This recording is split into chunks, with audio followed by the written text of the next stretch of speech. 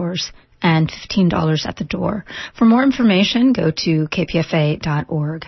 And you are listening to 94.1 KPFA in Berkeley, 89.3 KPFB in Berkeley, 88.1 KFCF in Fresno, and online at kpfa.org. The time is 3 p.m. Stay tuned next for Cover to Cover Open Book.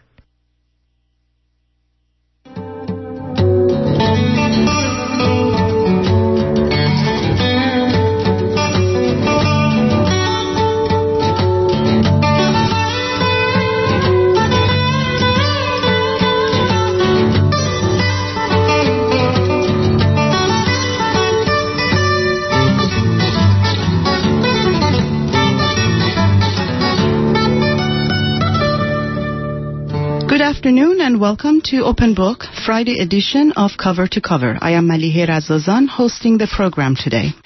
One of Cairo's oldest and most impoverished neighborhoods, Ain Shams, meaning Eye of the Sun, is also the title of an award-winning feature film by Egyptian filmmaker Ibrahim El Battout. At the center of the story is Shams, an 11-year-old girl whose dream is to visit downtown Cairo, which she imagines to be as beautiful as the pictures in her English textbook. But her father Ramadan and her mother Hanan lack the money or the desire to make her dream come true. Even though Shams is the focus of Ain Shams, El Battout draws connections between residents of the neighborhood in their different situations in order to highlight various socio-economic and political problems in today's Egypt. Ibrahim El Battout worked for 18 years as a war zone cameraman and a documentary filmmaker, covering more than a dozen wars from Kosovo to East Timor to Iraq. I sat down with Ibrahim El Battout during his visit to San Francisco for the Arab Film Festival. I spoke with him about his experience as a cameraman in war zones and what kinds of censorship are Egyptian filmmakers faced with and how does censorship work in Egypt. The way it works in Egypt is that before shooting a film, you have to hand the script in to the censorship. They read it, and then they answer you back within a couple of weeks, a month, or 2 months. And then they either approve the script or tell you that there are parts that needs to be changed. So if there are parts that needs to be changed, you have to go and change them and go back to them again with a new script. And then if they approve it, you go to step number 2, which is going to syndicate to make sure that all your cast and crew are syndicate members. And if that's okay, you go with the 2 approvals to the Ministry of Interior that gives you the permissions to shoot in the street. Otherwise you get arrested. And after shooting the film and editing it, you go again to the censorship, show them the film, and if they have any comments, you will then need to change them and come back with a new version. And then they give you the permission to screen the film publicly. That's how it works. Your second feature film, Ain Shams, or Eye of the Sun, you were writing the script as you were shooting the film on the streets of Ain Shams, which is an impoverished old neighborhood in Cairo. How did you get around the censorship, and how did you end up screening your film in Cairo? First of all, I didn't write a classical script for Ain Shams. I had my what we call a scene breakdown, where you have the number of scenes you want to shoot with their content, but not in a classical form of a screenwrite. So I didn't go to censorship with my papers because, first of all, I do not believe in this system of acquiring permissions to start thinking. It's like very much against what I believe in. So I said, okay, I'm making an independent, no-budget film. I will take the risk and shoot without any permissions. And that's what I did. I had to choose rightly the time where I take my camera to the street. I had to study carefully how long I can stay in the street shooting in order to avoid anyone coming and stopping us from shooting. And it worked at the end of the day. So if you knew that you had to have the permission of the censor bureau or board in order to be able to shoot your film and in order to be able to screen it in cinemas in Egypt, what did you think you're going to do with Ain Shams? You see, part of what I've learned in the 18 I've spent in doing documentaries is that one needs to be extremely prepared, but yet one needs to deal with problems when they arise. So you cannot kind of create a problem ahead of time and think of a solution. What I needed to do when I was doing Ain Shams is to do a low-budget film with my friends and to have the freedom to do it with nobody coming and telling us if they're okay with it or not. I was never sure that maybe they wouldn't have not liked the idea of Ain Shams the way it was made and what it portrayed and how the stories it told. What mattered to me the most was first have a film cut in hand and then fight for it. And since we have nothing to lose, I guess that backed us a lot, you know, because we're not risking big budget, we were risking our time, the time of the talented people who trusted in the film. And they were all ready for that, by the way. And Ain Shams is a story of an 11-year-old girl whose name is Shams, and she goes to school and she always draws and writes about downtown Cairo that she wants to visit, and she depicts it as this beautiful place. Why did you choose her as the central character for Ain Shams? And what was it about that neighborhood that inspired you to make a film about it and about people who live there? What did you want to tell with this story? Let me tell you that if you go to any other neighborhood apart from Ain Shams, you'll find that the conditions are the same. Ain Shams is a neighborhood that has 3.7 million inhabitants. Yeah, it's a huge place. And of course it's overcrowded and it's impoverished. Facilities are very minimum there, whether it's water, electricity or health. So it's a neighborhood that is really struggling and trying to make the best they can out of what they have. And they are not unique in that. We have many neighborhoods that are similar. Let me tell you that we have 9 million people living in slums that are far, far, far, far poorer than Ain Shams. So I think this is our reality, and if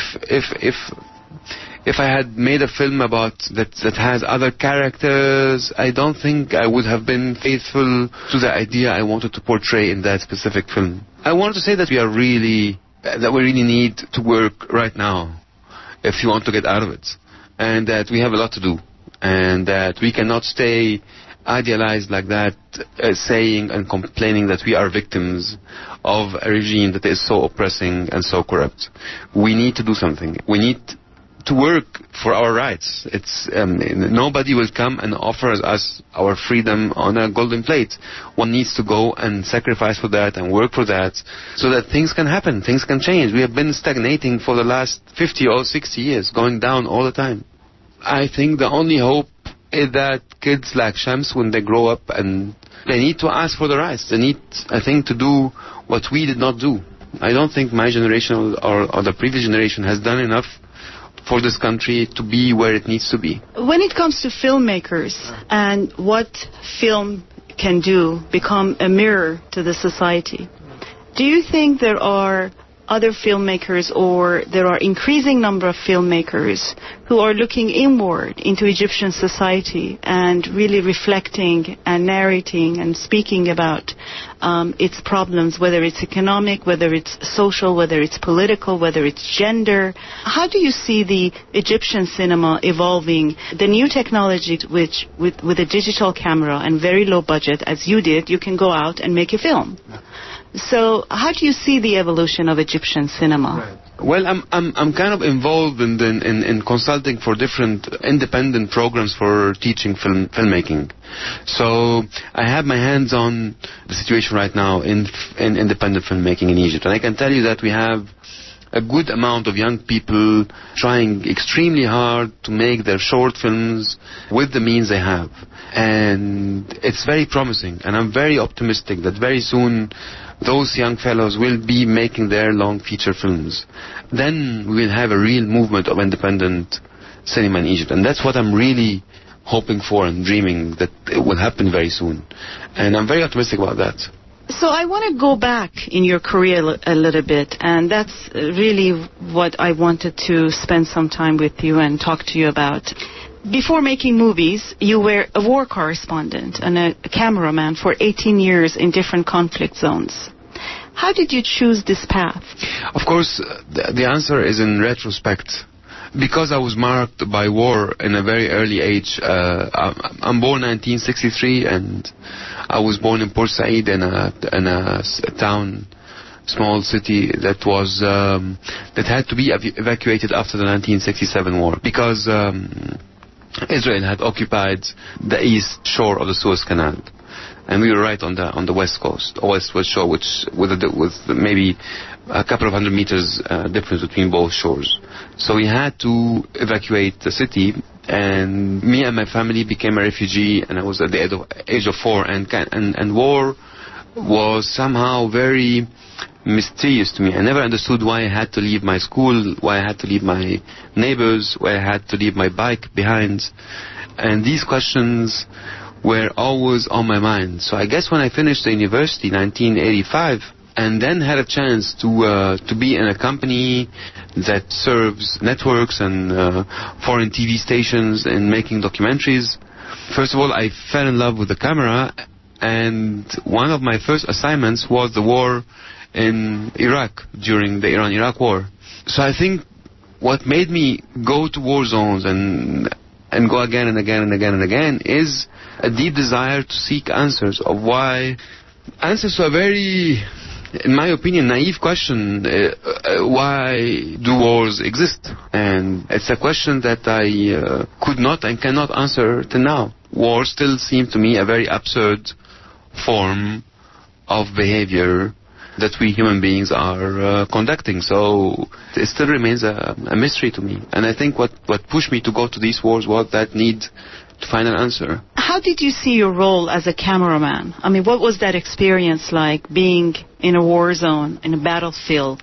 Of course, the first experience in Iraq was overwhelming, and I don't think I had the time to stop and reflect on that.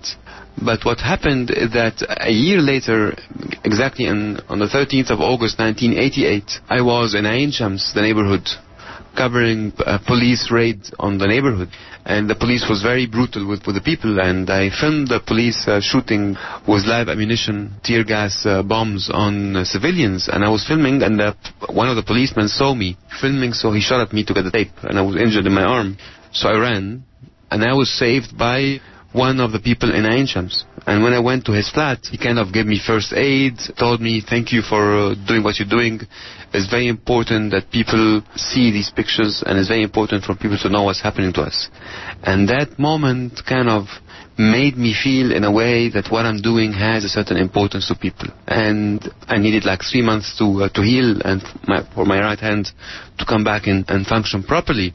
And in those 3 months I had enough time to reflect and think of what I want to do next. Do I really want to go in war zones and do more of that stuff, or should I go and do a normal job? And I chose to go to more war zones simply because I felt that maybe these pictures will bring change somehow. But after 18 years I found out that films and pictures do not bring change. Wars will continue to happen.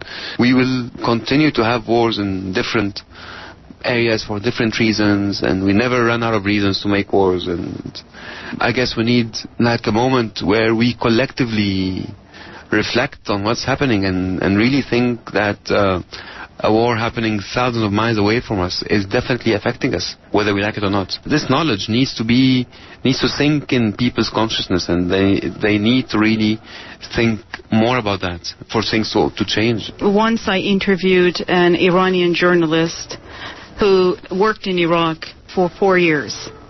And she told me that a lot of journalists who cover wars, they suffer from post-traumatic syndrome, and it's not discussed that much because we always think of journalists as being quite objective and separated from the subject that they are covering. But she was saying that that's not true. I read somewhere that you said this as well. Once in an interview you said, it's easy to film what you see. I can film your writing. Anyone can. But how many people can really capture your soul? to do that, the person in front of you has to feel who you are. You have to form that bond with them. How did you make that connection, and how did it impact you as a person? Mm-hmm. In all my assignment, I used to stay for long periods of time in those war zones, and for me to be able to really portray the people in front of me, I had to be one of them. You had to, by living with them, by being there, by trying to understand what's happening, by... one thing that kind of always stays with you, that always stayed with me, is that you always live with the guilt that you have made it, you know? You've been with people who later on died, but you've made it safe back home. You've been with women who later on were raped, but you made it back home. Like, I was injured twice in my career, and the second time was in Bosnia in 1993. And because I was working for German TV, I only stayed after my injury in Bosnia for 10 days, and then I was medevaced to Germany. During those 10 days after my injury, I was in a military hospital in the middle of Bosnia, and I've seen many Bosnians coming in the hospital injured by shrapnels, by bullets, by mortars. And to be honest, their injury was far more dangerous than mine. I had a broken femur, and they didn't have the chance of being medically evacuated to any other country for them to receive treatment.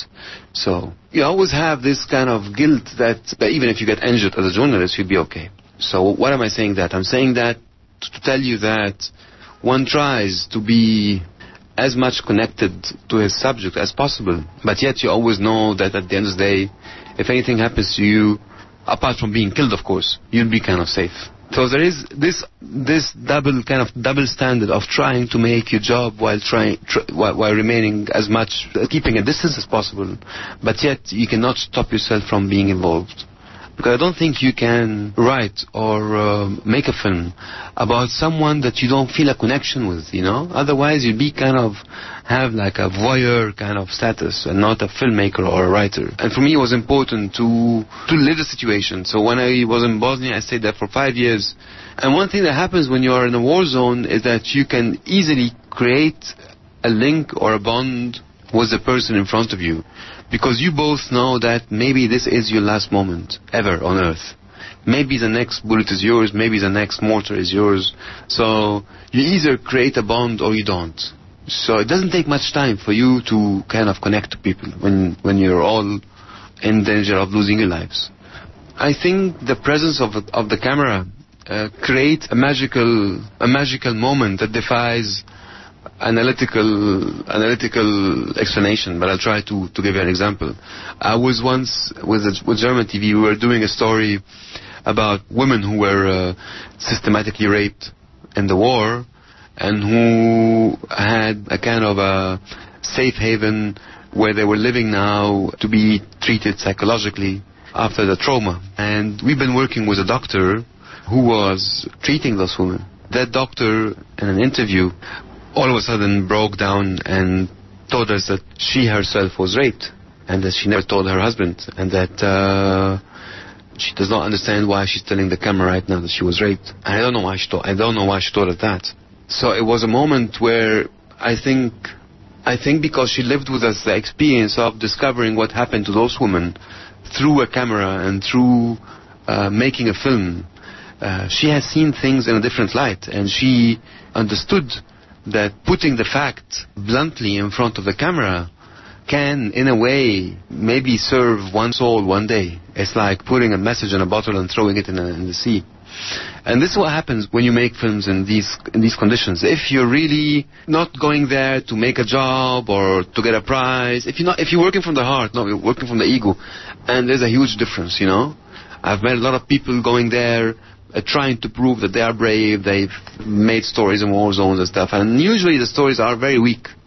Actually, that takes me to my next question. Yeah. U.S. has been engaged in 2 occupations, but this war has been very, very sanitized. We don't get to see the bloodied bodies. Yeah. And during the Bush administration, there was a gag order on even filming flag-draped coffins of American soldiers coming to United States.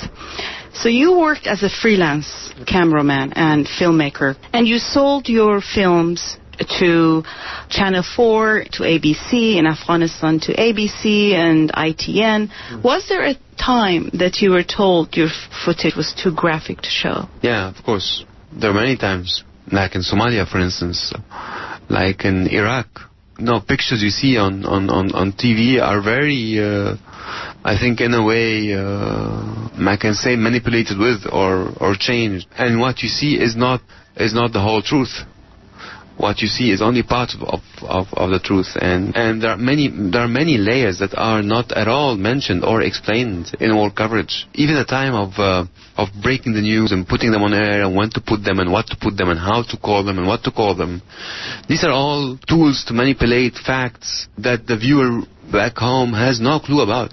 There is not one reason why this last war happened in Iraq. I mean, they have claimed countless times of Saddam obtaining weapons of mass destruction. They have been there now for almost 7 years and did not find 1 gram of weapons of mass destruction.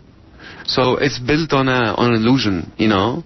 There was different motives for making that war. And I think that the majority of the people who paid for this war, whether by money, by taxpayers, or by souls of their kids who have been killed there, or by soldiers who lost their limbs, and by soldiers who lost their minds. There are generations who have been harmed by this war that was justified by wrong reasons.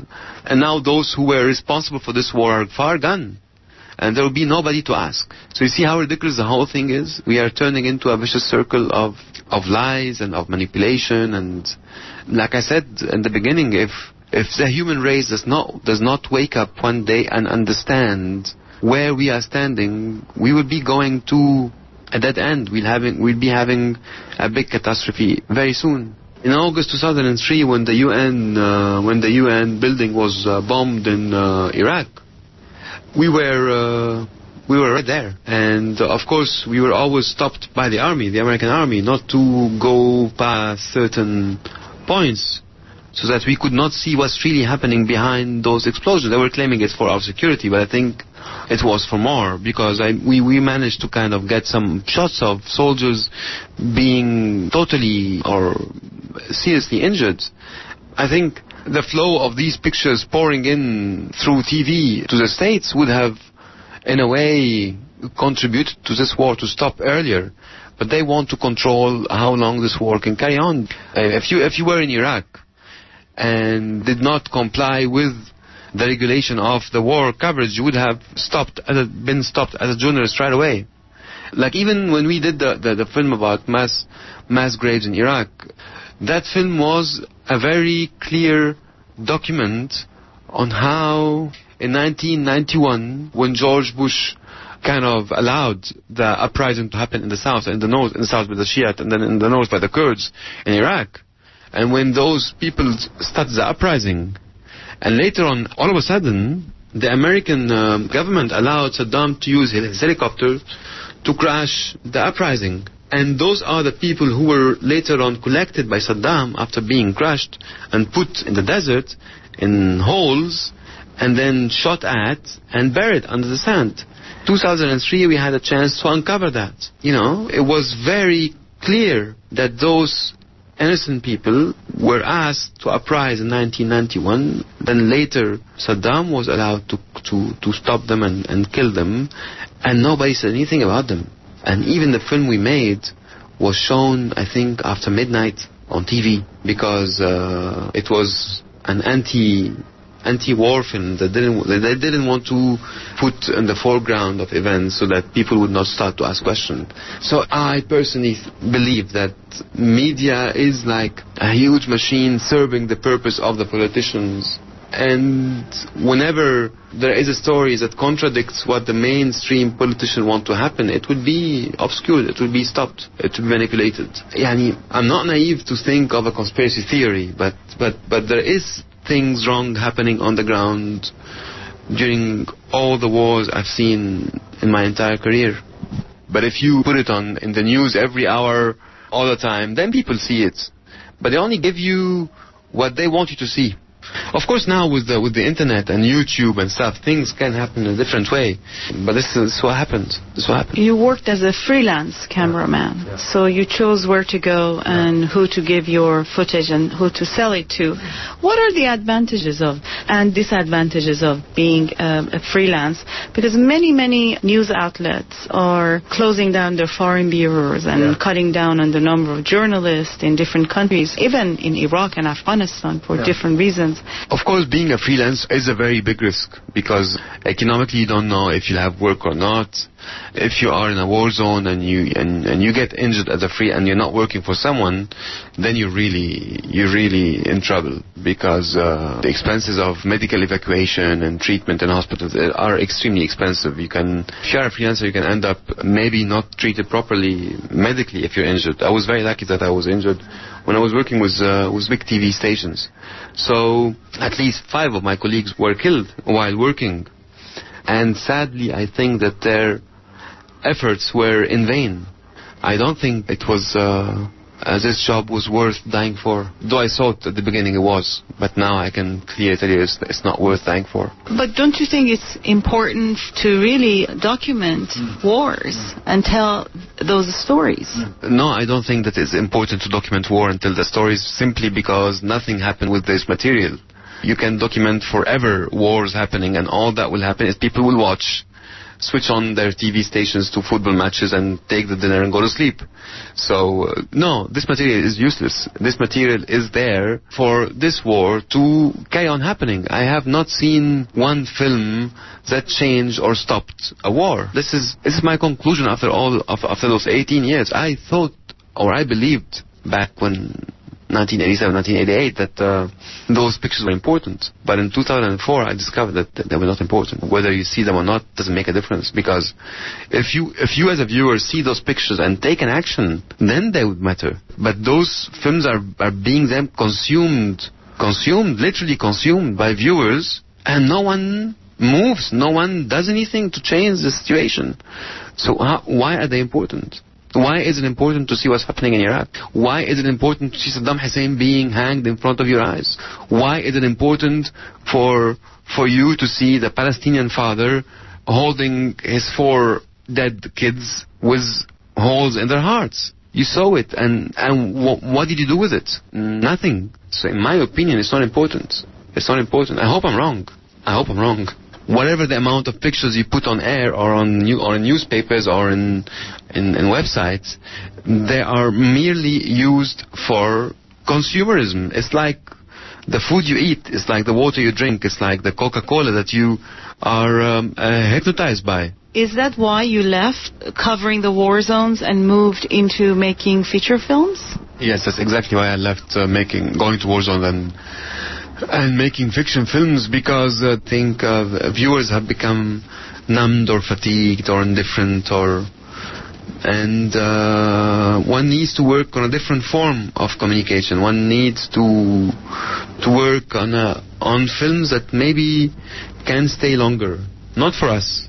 I don't expect our generation or the one to come to make any change in this world. I think we have all been contaminated by what we have lived and the hope in those who come afterwards. And I think the films we make right now are like landmarks for those to come afterwards and check that in 2008 this film was made and this is what they have reached, and take it from there and move things to be better.